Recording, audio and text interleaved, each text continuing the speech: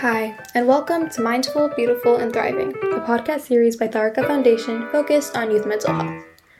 Before we begin today's episode, I just wanted to let you all know that all content that is found in our podcast is created for informational purposes only.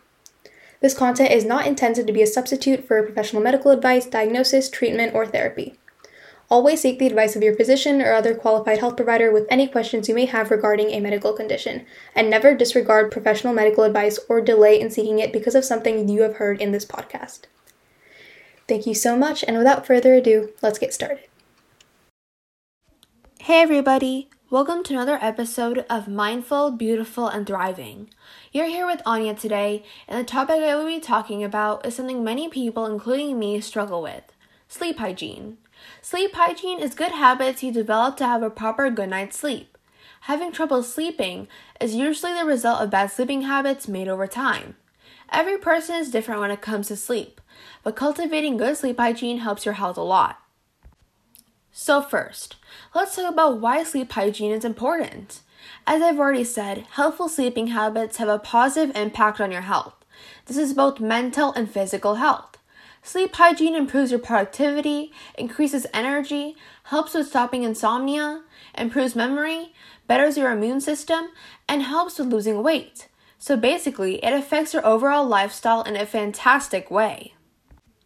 Some symptoms of poor sleep hygiene are hard time falling asleep, having many sleep disturbances, daytime sleepiness, and inconsistency of sleep quality or quantity.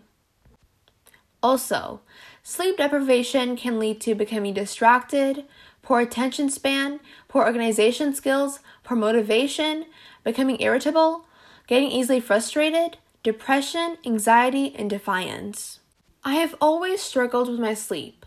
As a student, I experienced so much stress and worry with school, my extracurriculars, etc. The anxiety I get keeps me up at night and affects my whole schedule. Because of my stress and because I need to take better care of my body, I don't get good sleep. It's a cycle of tiredness and pressure that seems never ending. It's the same thing with adults too. My parents work so hard every day with work and home things that they don't get the amount or quality of sleep that they need. It was hard enough before COVID-19, but the pandemic has affected our mental and physical health, which directly impacts our sleep hygiene. I am guessing those of you listening now just found out that you have bad sleep hygiene or already knew that and want to know how to fix it. Well, not everyone is the same, but here are some general things that you could try out for better sleep. First, set up a sleep schedule. For example, have a fixed wake-up time, make sleep a priority, or adjust your sleeping times.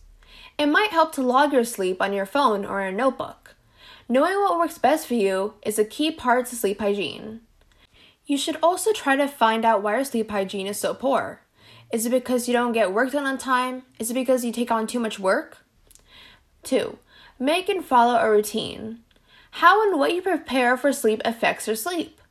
Some tips you need to try are keeping your routine consistent, make time before you sleep to relax, like reading a book or listening to music, and test some methods to help you get sleep ready.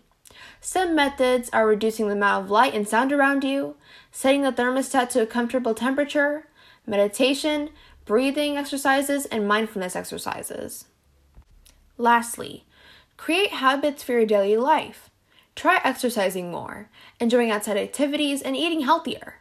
During the day, all you think about is a million little things that you need to do. It is the stress that you have that contributes to bad sleep.